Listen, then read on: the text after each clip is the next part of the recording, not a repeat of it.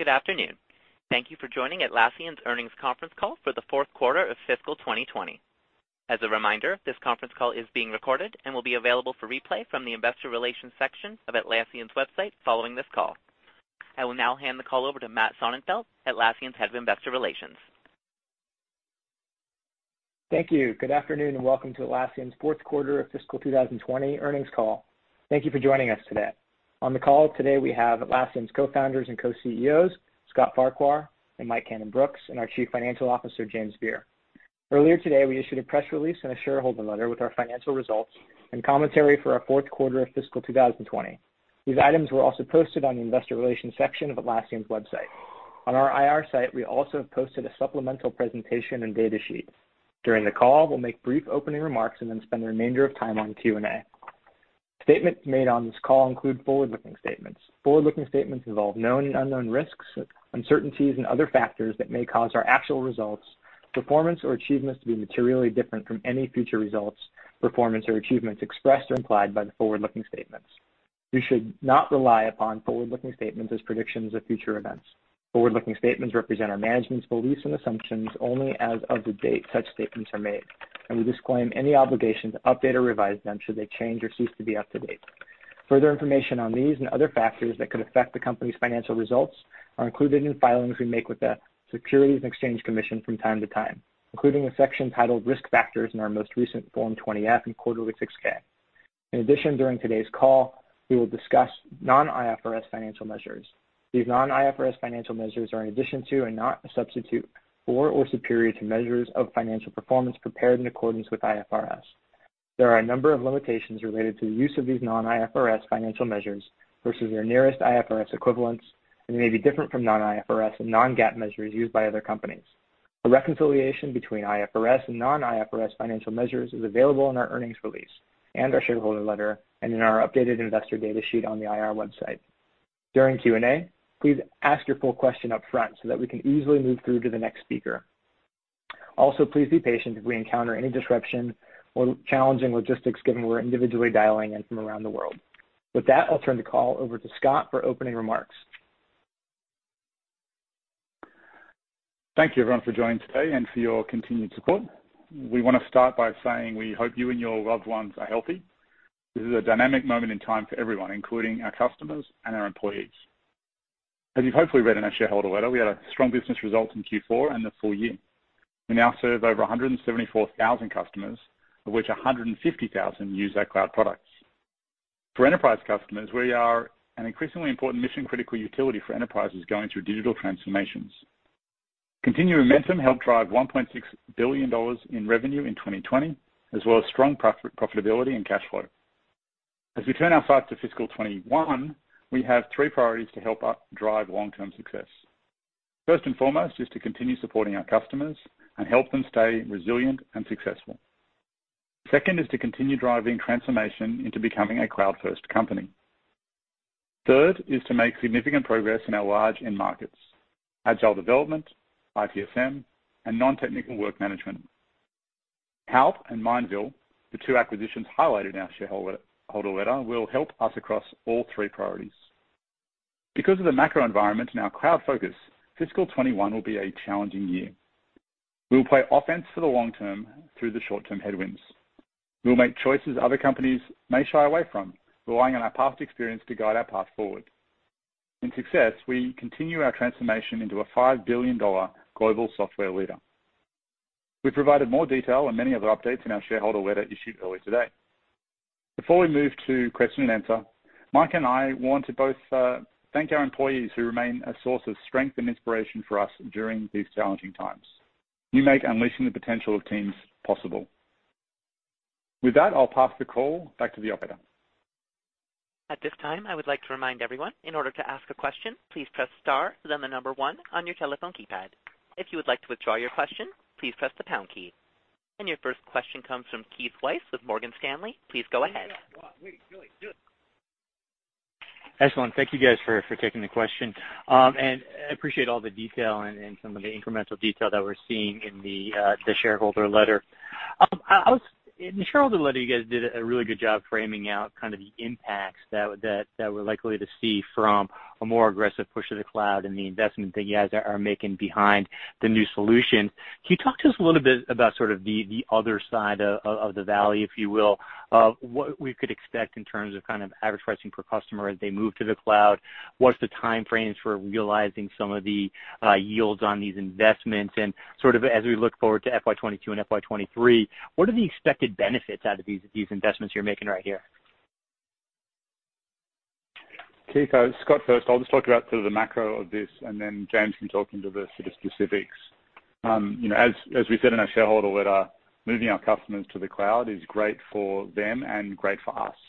In the cloud, we can innovate faster for them. We get, we can make improvements and get feedback from customers a lot faster. And for our customers, they benefit by not having to manage all the infrastructure and servers there, and effectively their total cost of ownership reduces significantly. We take on larger percentage of this workload, and so it's great for all of us. And James can speak to the specifics, I guess, about how things might change over time. Thanks, Scott. I would just add the long-term economics, in our view, of the cloud are attractive, as Scott indicated, both to our customers, but also to ourselves. And we see that in our ability to price in a way that reflects the value that we're creating for our customers. Of course, our customers enjoy the simplification that comes along with not having to operate their own software and servers. And what we intend to do over the medium term is help smooth the pathway for particularly our larger server customers as they embark on their cloud migration journey. We talked in the shareholder letter about how today we still have around 3/4 of our paid users behind the firewall. And so we're looking to, in essence, provide discounts to our cloud pricing to these larger server customers as they make their migration. This gives those customers time to adjust their budgets, to be able to realize these benefits around cost and complexity that I mentioned. So we're comfortable that over time, this will be a good outcome, not just for our customers, but very much for our shareholders and our long-term growth. Got it. That's super helpful. And maybe if I could sneak in one follow-up. I was hoping you could give us a little bit more color on some of the recent acquisitions, and in particular, how you think that changes your competitiveness, particularly in areas like ITSM. Thank you, guys. Sure, mate. I can take that. How you doing, Keith? Look, we announced the Mindville acquisition today along with our shareholder letter. So I hope you've all seen that, and again, help, as Scott mentioned in the intro remarks, during the quarter. Look, I think it goes to both of these go to our long-term philosophy that there is a line between IT and software development that's increasingly becoming blurred as the teams building software, the teams operating, deploying, and managing that software are becoming ever more shared or collaborating a lot more, and you can see that in both acquisitions. It takes us further towards being the only company, I suppose, that has a broad platform for all sorts of technical team workflows. You can also look at Mindville specifically as just a part of our sort of steady, long-term progress of delivering more value for customers in the IT market. Obviously with Jira Service Desk and Opsgenie and now Mindville and help there. It is, as we've mentioned before, the fastest growing part of our business that is operating at large scale, and this will we think only continue that trend. In terms of Mindville specifically, asset management or CMDB was the most requested area by customers of feature area, I suppose, in that offering as people were taking it beyond a service desk into a broader service management offering. And, it was a very prudent decision. We know the Mindville team well, and I think we'll work extremely well together. You can see that also in the shareholder letter. We cited the example of Balyasny, which is a great customer example of large companies switching to the Atlassian platform for their broader, ITSM needs. Excellent. That's super helpful. Thank you, guys. Your next question comes from Alec Kurtz with KeyBanc Capital Markets. Please go ahead. Yeah, thanks for the question, guys. So I think there's a lot of investor discussion interquarter about whether you would raise prices this fiscal year, fiscal 21, given COVID, and the impact you saw in the SMB space last quarter. So it looks like in the shareholder letter you will be, pricing will be used, but maybe some additional color about the extent and timing versus prior years. Well, I can jump in and take that one. I think we should really start by focusing on how we are very mindful of the challenges that our customers are facing in this macroeconomic environment. And we've reflected that view in a variety of our actions over the last few months. And pricing is another illustration of this point. So yes, there would be some benefit of price in terms of our overall growth rate in fiscal 21 year over year, but I would really describe this as a modest impact, certainly versus the experience of the last 3 or so years. So I think that's very important to get context around. And then I just further say that where we do move forward with pricing actions, it will be very much in support of our overall strategy that we've already been talking about today extensively around accelerating the move to the cloud for our customers, given the benefits to them and given the benefits to our long-term model as well. So only modest benefits from price in fiscal 21 and very much movements that will be consistent with our strategy. Thank you. So next question comes from Heather Bellini with Goldman Sachs. Please go ahead.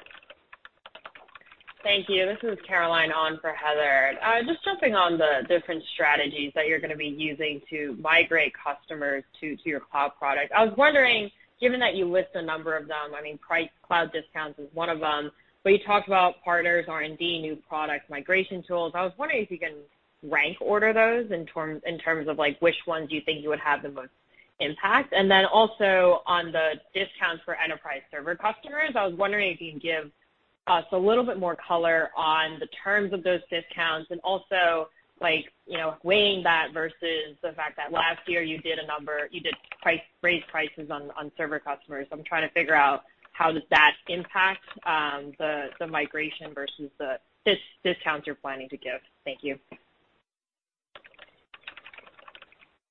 Yeah, hi, I can take the first portion of that, Caroline. I'll leave the discounting section to James.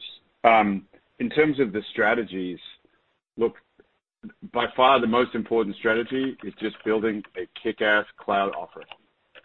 We've spent a lot of time and energy making sure our cloud, our products, the additions, the offering we have, and all of the capabilities is the best Atlassian experience that customers will get. If we don't have that, all of the other strategies aren't going to be very, very helpful. Second most important strategy, as we would say, is reducing the friction it takes for customers to move themselves over there in the long term, and also giving them clear guidance about where we are investing and how we see that transition happening over time. These are long-term moves, right? And customers make prudent investment decisions about how they're managing that. But at the same time, there's a lot of friction we can remove in the process. You've seen that in our migration assistance that we've shipped and continually upgraded to allow you to keep your server and cloud instances running and live as you move your data over, to allow you to do test runs of the data movements and all of these sorts of things, right? All of these reduce the difficulty and the frictions of customers moving their data and their usage and their users across to those offerings, which, as I said, we continue to make sure are the best example of using Atlassian's products. And then you have various other as you mentioned, partner strategies, pricing strategies, and all sorts of other things. I think that, our long-term consistency on all of those areas is probably the most important thing next to building just a really consistent offering. You've also seen us, I would say, in terms of building that great offering, continue to ladder out the different additions to cater to our breadth of customers that exist on-premise. So obviously you saw the introduction of Free in the last quarter and a half, and then the launch of Enterprise at the end of last quarter in the cloud to handle the needs of those biggest customers. It's still in our early access program, but going very well so far. That addition map in the cloud is something we didn't have 2.5 years ago, and we've really worked hard to continue to build out to map to all of the different customer segments that we have. I'll pass to James for the explanation of how cloud pricing discounts work. Yeah, thanks, Mike. I'd just say, as you look at our list prices for our different deployment options, there's clearly a significant delta between the server prices and the cloud prices at different points along the user tier scale. Similar, but less so in terms of the comparison of list price between data center and cloud. And this embodies the recent price changes that we've made over the last few years. And so while there is this list price delta, it's really important that we work with our customers to make sure that they are able to focus on the total cost of ownership equation, which we believe is attractive for them. Particularly when you add to that the very significant investments that Scott and Mike have been talking about us making in our cloud products over a number of years now. So the concept behind the discounting that we talk about today is very much to give those server customers a multi-year ladder to gradually get them to the cloud list pricing. And that gives them the time to work internally within their organizations to sort through unlocking the cost savings, the complexity savings from not having to operate their own software, but instead tap into high-quality cloud services. Got it. Thank you so much. Your next question comes from Greg Moskowitz with Mizuho. Please go ahead. Okay, thank you very much. Good afternoon, guys. In the shareholder letter, you mentioned that you would be making several short-term trade-offs. In addition to the greater discounts for migrating server users to cloud, as well as the more modest pricing changes that you've been talking about, are there other steps that you also plan to take over the near to medium term that would amount to some sort of economic trade-off, or does that essentially capture it? Well, I can jump and take that one, Greg. The other things I would just refer to really are the fact that as we continue to emphasize the cloud, invest in the cloud, help our customers migrate over to the cloud, of course, there'll be a reduction in the volume of our server revenues. We talked in the letter about the license line, which is now a relatively small part of our overall revenue base, only $20 million in Q4, for example. That license line during fiscal 21 reducing by about half. And then the maintenance line, so the annual maintenance for server customers staying about flat. And so this is very much what we've been talking about for a while now as we emphasize the cloud, emphasize moving to the cloud from the behind the firewall products, particularly the server products. So this is very much the continuation of that clear theme.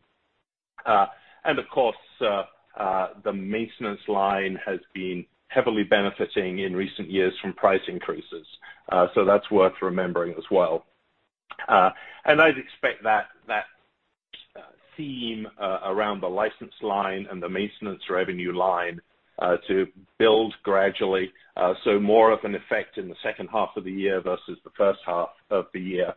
And then the other thing, just to remind everyone of, and I'd say this is a smaller element of the overall equation, but we have been able to help a number of our customers who have been under particular pressure economically in this COVID-driven environment. And we'll continue to support customers in fiscal 21. So that's also a part of how we're taking decisions that help our customers for the long term. Yeah, impact us in the short term, but we think that's absolutely the right thing to do. Oh, thanks, James. I just want to follow on from James there. I just think without getting into all the specifics of all the different things we're doing, the way we think about it is just we want to be good stewards of capital for the long term, and the time horizon we're comfortable making those investment decisions on doesn't fit necessarily within a neat quarter or a neat fiscal year. And, so we know through the 08-09 downturn when we invested throughout that, it really set us up for another decade of growth. And whether it was starter licenses for $10 or, we celebrate 10 years at Atlassian, and over the last year and a bit, we've had a lot of 10-year Atlassians that we hired during that 08-09 who've been amazing people that, weren't on the market beforehand and haven't been on the market for the last 10 years. And so we'll continue to hire. We'll continue to do things like free that set up our funnel really well. We'll continue to, be good partners with our customers and generous with them in order to maintain a long-term goodwill. And so there'll be all those types of things, most of which I think of a meaningful numerical impact that we're aware of are in our shareholders letter, but that won't mean that there are other ones that we're doing every single day. Okay, that's really helpful. And then I'll follow up, if I may, because that's actually a good segue to the introduction in March of free cloud versions across Jira Software, Confluence, and JSD, which clearly has long-term positive benefits. You already have talked about the uptake in users that have signed on to those free editions. But I guess the question is just around net new logos or net new paid logos, which obviously were much smaller than usual this quarter for that specific reason. And I was just wondering, because we do have a couple of things at play with the introduction of free versions and, of course, the pandemic, if it was possible to sort of estimate roughly how much your net paid ads may have been impacted by the pervasive presence of free, perhaps by looking at the historical run rate of those net new customers who were paying for starter editions, or any other way that you might be able to measure that, perhaps. Thanks, Greg. Scott, we'll do Scott first, and then James can follow up. Look, as you know, as being a following Atlassian for a while, our new customer number bounces around a lot. It's not something that we guide to, or we spend a lot of time on a day-to-day basis, trying to aim for. And in this quarter, we had an expected impact. COVID had some impact in terms of, with 174,000 customers, we're exposed to every industry on the planet, every size company from large and small, and some of those smaller customers churned as a result of COVID. The other part is free. As we said, free's open the funnel, but it also defers, the time period by which people migrate and upgrade to our paid instance of our products. And so that's a longer conversion cycle. Also has some, short-term headwinds against our customer numbers. So, but we're really pleased about that. Free itself is at 150% increase in signups, as we mentioned in our shareholder letter. So everything in that sign is really positive, and again speaks to our long-term, investments there. And as I said before, a starter license is a similar program 10 years ago, has paved the way for the last decade of growth. James, is there anything you wanted to add to that? Just a couple of points. First, I note that our gross new adds of customers, so adds before any consideration of churn, they were remaining strong throughout the quarter. So we are pleased at our continuing ability to bring customers into our products and services for the first time. But yeah, churn obviously was what drove the lower net customer add number. And I just really echo the fact that it was very much a blend between COVID-driven macroeconomic effects and the broadening access to free versions of Jira Software, Confluence, and Jira Service Desk. I note on the COVID-driven impacts that we saw the greatest impact in April, less of an impact in May, and then again less in June. And so as you take a step back and think about the macroeconomic impact and free, we believe that both of these drivers will ebb over time in terms of their headwinds to customer growth. Obviously, we're not trying to predict the duration of the macro environment, but at some point that will ebb. But having said that, I would expect that in fiscal 21, the customer addition number would show higher variability for both reasons, COVID-driven and free-driven, as we work to monetize those free customers gradually. Your next question comes from Nikolay Beliov with Bank of America. Please go ahead. Hi, this is actually Jacqueline on for Nikolay. A couple of questions. I guess the first one is for James. In the past, you've told investors to look at revenue growth instead of billings growth. It seems like the growth rates have diverged even more recently. Can you talk about the puts and takes here? Well, thanks, Jacqueline, for the question. We do continue to believe that revenue growth is the best way for investors to think about our business. When you consider that now around 90% of our total revenue is recurring in nature, we're very comfortable that revenue is a strong reflection of the underlying demand for our products and services. So one thing I'll certainly note is that the cloud business has a blend of subscription terms. So about 3/4 of our customers take monthly subscriptions as compared to our data center and server businesses being typically annual type terms. We note in the shareholder letter to illustrate this point that at the end of the fiscal year, about 25% of the deferred revenue was cloud-based, while a little less than 50% of the revenue was cloud-driven. So that's the only thing I would add, but we still very much focus on revenue growth as a very fair measure of our progress. Your next question comes from Michael Turrin with Wells Fargo Securities. Please go ahead. Hey there. Thanks. Good afternoon. Most of the investor questions we're getting are around the guide and some of the color across revenue segmentation you're providing. James, you mentioned the magnitude of expected impacts to license and maintenance here. The one segment you're not explicitly mentioning there is subscription. Just wondering, is there anything additional you can provide for us in just thinking through the related subscription impacts that can just help us in thinking through the overall mix and offsets here going forward in our models? Well, thank you for the question. I would just note that we would expect the subscription revenue line to continue to grow very nicely over time, both the cloud business and the data center business for those who need an on-prem solution over the medium term here. A lot of opportunity in front of both of those. On the cloud side, where obviously we're primarily focused, we're seeing obviously very strong adoption in terms of those new customers coming in, 95% this past quarter. And we're also seeing nice building volumes of migrations, and we expect that to be continuing in the coming years. So that's really the effect there. Of course, remember, we've talked about the fact that for those larger migrating customers, we will offer discounts to smooth that pathway that I was referring to earlier. Your next question comes from Arjun Bhatia with William Blair. Please go ahead. Hey guys, thanks for taking my question. This one's probably for Mike or Scott. I read in the shareholder letter, that seemed to be a lot of focus on server to cloud migrations.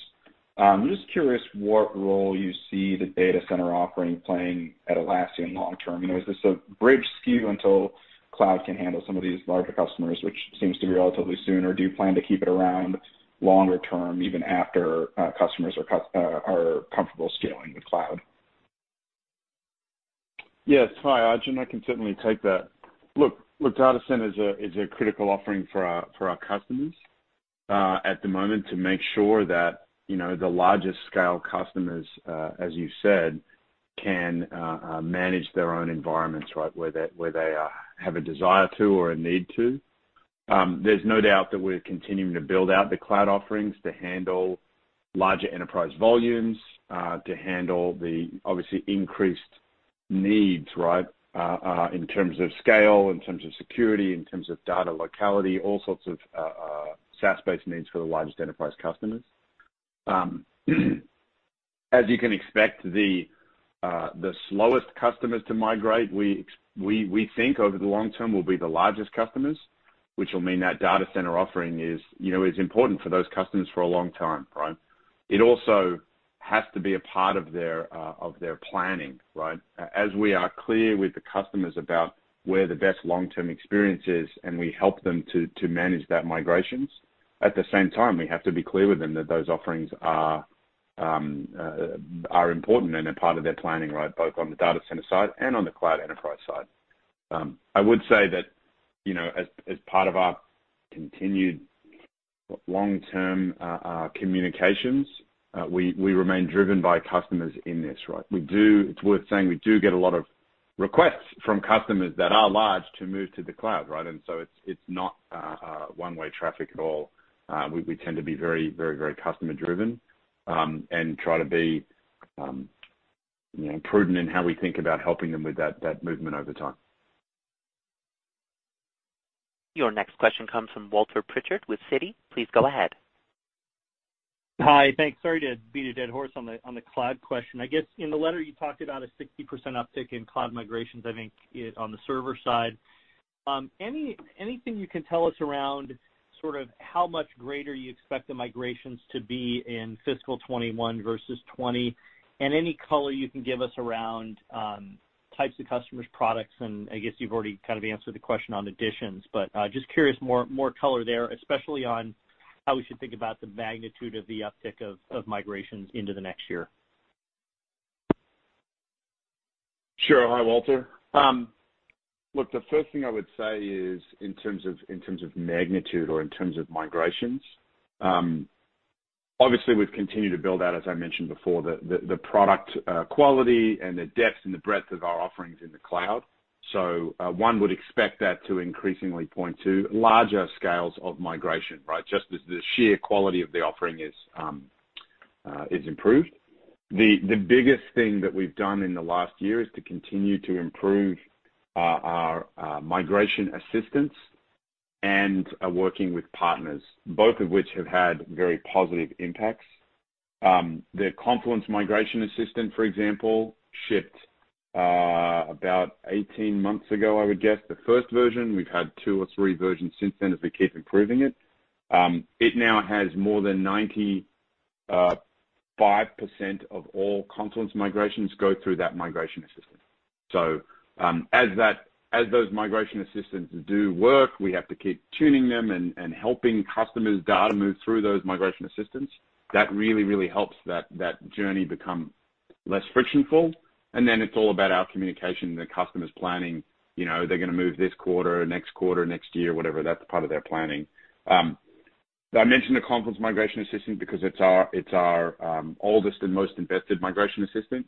The Jira Software Migration Assistant is a lot newer. So that shipped in March, and we continue to work on how to improve that. That's only about 50% of migrations at the moment.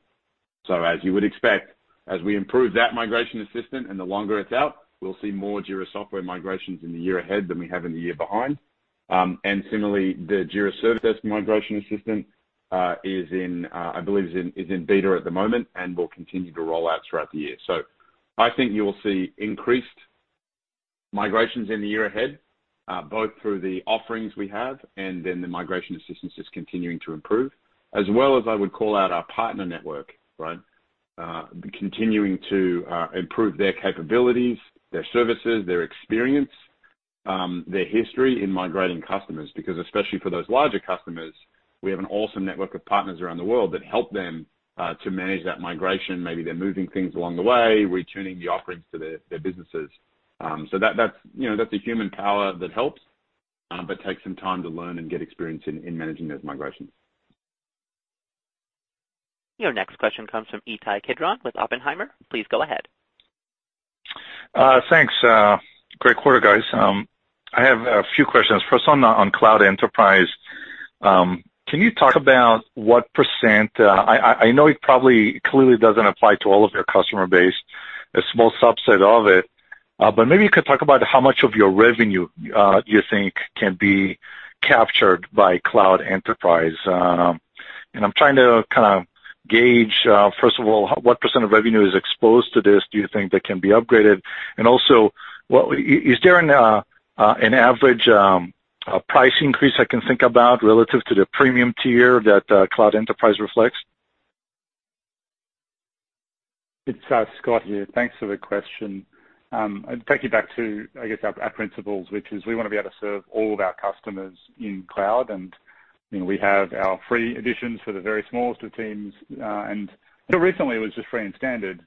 And, as we've looked to make sure that we can handle all those customers, we have gone to, premium and now enterprise. Now, enterprise is still in a closed beta with customers, so we're not in a stage where we could talk to, overall customer demand or, specific pricing on that product. But when we think about it, enterprise is targeted at the largest of customers that have very specific needs around data locality, performance, scale, and other things that where we believe we can provide a specific offering for those customers. So I guess too soon to kind of answer specifically your questions, but we're committed to handling all of our customers, including the very largest of customers, in cloud. And as I said before, we save a lot of money for those customers, by handling the total cost of ownership because we can run it, cheaper and better than they can. Your next question comes from Robert Majek with Raymond James. Please go ahead. Thanks. Can you share some feedback from the partner channel, which represents a quarter of total revenue, on how they're evolving their practices as you accelerate the shift towards cloud products?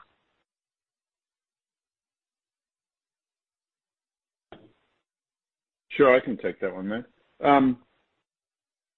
Look, I think any large-scale shift in our business like this is going to impact the partner channel, right? So you clearly hear that in that feedback. They're used to working out how to help customers in a certain manner, and they're having to evolve in helping them in a different manner.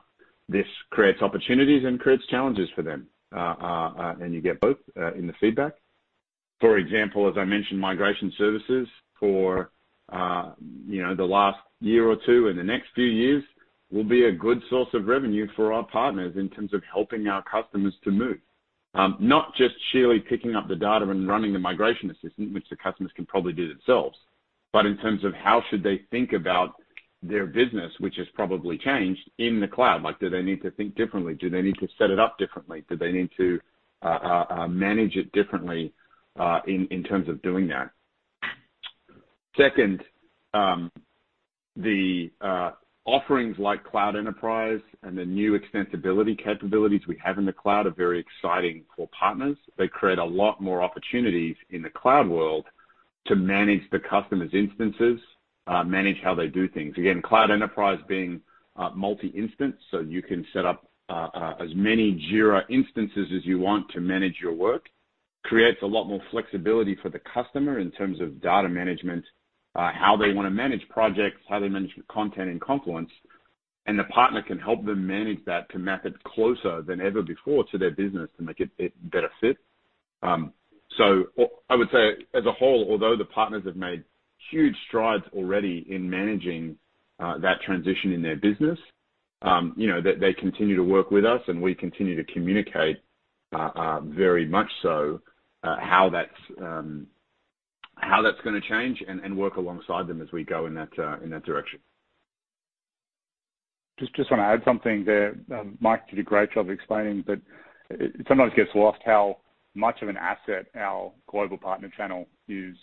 We have just a huge range of partners, in tackling, verticals, and those partners are also key in our marketplace, which has been a huge strength for us and, creates stickiness in our product. And they've done a great job of building those marketplace apps in our cloud. And of course, that allows them to be more sticky. So I'm glad you brought up the question because it does speak to the huge benefit we have of this global partner channel, and particularly where we don't have to have post-sales, or professional services people on the ground around the world, and we can leverage our partner channel to do that as a huge source of strength for us. Your next question comes from Brent Thill with Jefferies. Please go ahead. Hi, this is Luv Sodha on for Brent Thill. I had a couple questions. First one for Mike and Scott was around the R&D investment. It sounds like you guys are still going to keep the hiring speed up in fiscal 2021. This year you guys had an impressive, you had the free cloud editions, you launched premium. So what are sort of the feature sets that, this R&D investment is going to be focused on going forward? And then the second one was around the demand pipeline. So I know, James, you provided some color around, the demand pipeline seeing the most impact from COVID-19 in April and then improving sequentially. So what has been implied in the guidance for the first fiscal quarter that you provided? Thank you. Yeah, good day, mate. Great question. Look, I think we've obviously got the COVID background as we've talked about, right? And whether the recovery, sort of slowly comes back like a marshmallow or snaps back quickly like a rubber band, that is, that's out of our control. However, what is in control is our ability to continue to invest prudently and for the long term, so that we can, come out of this strongly, however that happens. In terms of where the R&D dollars are going, that doesn't change, right? And it shouldn't change because of COVID or any background circumstances. So as we continue to say, we're trying to build an amazing platform for helping teams work across lots of different markets. You see that obviously going into the cloud platform, continuing to build out enterprise capabilities there, as well as on things like free and helping the smallest of customers get started and just make their teams more efficient, right? That doesn't change. We continue to have some amazing opportunities in terms of markets ahead of us in software, in IT, and connecting those two markets, as well as you've seen with the Mindville acquisition that we announced today, as well as in the broader work management for all teams, aspect. Trello continues to power along really well, and we're happy with how that's going. Confluence continues to become a broader offering, and we continue to work on our overall platform of tying things together. So just high level, we're really excited about where we're investing our R&D. We do think about that in the long term, and as Scott mentioned earlier, we're continuing to invest in hiring and in acquiring the best talent that we can into the business so we can build things for our customers. And I can just add on to the second part of your question. In terms of the COVID impact that we saw in Q4, I pegged that at around $10 million in revenue in the quarter, and that was predominantly on the cloud side of our business, which you would expect. That's where we tend to serve our small, medium-sized business type customers. We saw some weakness there, particularly around some of the smaller tech companies that we serve. And then, of course, particular industries were heavily impacted by COVID-19, and we saw impacts right across the customer size spectrum within those impacted sectors. So around 10 million for the quarter. That includes a subset of that 10 relates to some of the help that we gave to certain of our customers. Although I'll note it was a relatively small proportion, less than 2% or so of our customers came to us for one form of help or another. Looking to fiscal 21, we're assuming, again, we're obviously not trying to take a call on the macro or on the timing of the trajectory of COVID, but we're assuming that there would be effects throughout fiscal 21. So net, it would be a bigger effect in fiscal 21 than what we've seen to date. Your next question comes from Pat Walravens with JMP Securities. Please go ahead. Thank you so much. This is Joey on for Pat. Just two quick ones from me. First, how are you thinking about M&A going forward? And then maybe on the COVID impact, can you maybe touch on what you saw in July and how that compared to June? Thank you so much. Scott here. I'll take the M&A question. James can take the COVID impact one. M&A hasn't changed for us. We've always viewed M&A as one of the areas that we are great at, along with building and developing new products, along with our marketplace of third-party apps that we provide to our customers. It's sort of, I guess, one arrow in our quiver that we can deploy, and nothing's changed. We believe that the most important thing companies need to have that we're interested in looking at is that they align with our mission, that they are around unleashing the potential of every team, and then it's culture fit and other areas. So we're really proud about M&A, and we've always been prudent stewards of capital, and that hasn't changed through COVID. Like always, if there's opportunities to buy things at a reasonable price that makes sense and add to our product portfolio in areas that we're already looking at, we will do that. I will say that the valuations haven't come down as much as many people expected during this time, and we're in no rush to sort of go and deploy capital in areas where we don't believe we can get a great return. James?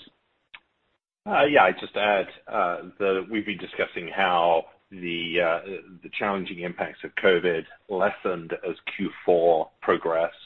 I would just observe that in July so far, we've seen a continuation of that theme, but I really would want to emphasize it's early in the quarter, and I'd be not looking to draw too many conclusions here. Obviously, the macro factors are really hard to predict, and we've seen economic openings in certain geographies followed by less or more restrictive economic conditions. So that's what we've seen so far, but I would be very cautious about going too far with that. Your next question comes from Derek Wood with Cowen. Please go ahead.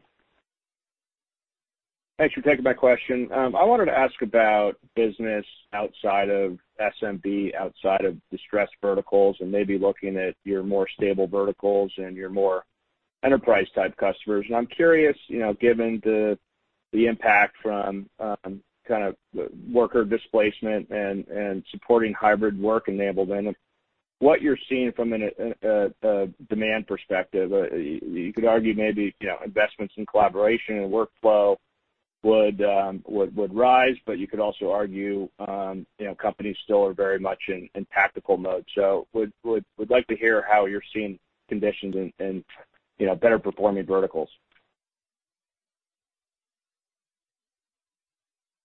I can start on that one, and then Scott might perhaps you want to jump in, but we feel as though we are very much in the center of important transformations. Digital transformation is only being accelerated by the macroeconomic developments that have played out in recent months, and we feel that our products and services fit that need for where our customers are going. And I would just also add how we were very pleased up at the larger enterprise end of our customer base as to the large spending statistics that we published. We've traditionally published numbers for customers spending more than $50,000 and $500,000 with us, and those customer counts grew by 44% and 56% year over year. And then a new statistic for us, as we continue to scale, is the number of customers spending more than $1 million with us. And so we were delighted with that number increasing by 76% year over year. So I think illustrative of the breadth of what we have to offer, the relevance of what we have to offer. I'll leave it at that. Your next question comes from Rishi Jaluria with D.A. Davidson. Please go ahead. Hey, guys. Thanks so much for taking my questions. Just two quick ones. First, diving a little bit more into the churn discussion. You mentioned in the past that your retention rates are about 98% for those customers spending over $5K. Has that been consistent, during COVID, or has there been changes with again, the customers who have larger bills versus just a total customer as a whole count as a whole? And then on a cloud revenue side, in the shareholder letter, you said slightly less than half of revenue is cloud. To be clear, that's just the actual cloud revenue. That's not including marketplace, correct? Because then that's telling us that about 80% of that subscription bucket would be, actual cloud, which is definitely a lot higher than I expected. But just wanted to get a sense. Is that directly the right way to think about that? Thanks. So in terms of the last part of your question, the cloud commentary, obviously directional rather than terribly specific. Recall, obviously, that the marketplace has been growing nicely for us on the cloud, but traditionally the marketplace has grown up around server, and then data center apps were growing very nicely in the last year and a half or so. So we expect more growth.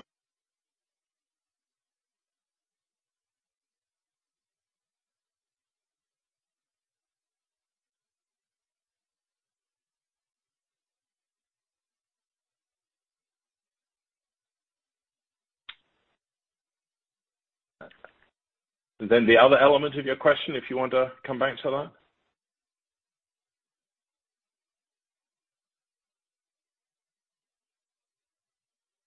Your next question comes from Ari Terjanian with Cleveland Research. Please go ahead. Thanks for taking the question. Appreciate it. Want to follow on the large deals or growing customers spending more than $1 million. Could you give an update on what's driving that? Any update on Jira Align? And as you look into FY21, with Cameron as Chief Revenue Officer, any changes to go-to-market strategy you're contemplating with your own direct sales force or with partners? Thank you. Thanks. There's nothing changed to our go-to-market strategy. Over the long term, we don't expect it to have any U-turns in the near term either. Our go-to-market strategy has always been land customers bottoms up, and where they need help, assistance, we provide that for them. Over time, as the deal sizes get larger, their engagement with us, they want a sort of person to talk to. But that engagement is almost always after they're already a long-term customer of Atlassian and they're looking to expand either to a mission-critical data center instance or Jira Align for, reporting up into the C-suite. I've spent a lot of time with customers recently, that are engaging with our Jira Align product. And what we're seeing there is that digital transformation is a CEO level and board level concern amongst many of our customers. And they are, still very early in the digital transformation roadmaps. Many have engineering teams, but they've been working in a waterfall fashion. They're not moving fast enough to keep up with today's demands, and so they're looking to vendors like ourselves to help them, unify all their dev teams from the moment they come up with an idea all the way through to launch and maintaining and running it. And so that involves our entire product suite. And as they look to do that at large scale, they need products like Jira Align to manage their portfolio of, often thousands, if not tens of thousands of developers they have building products for them. So in short, no changes to our go-to-market, and we see, again, all of our product portfolio playing out as we expected, which is we are the only vendor that can handle both end-to-end and the scale that our customers are operating at. Hey, I just wanted to circle back. I think we missed the first part of Rishi's question.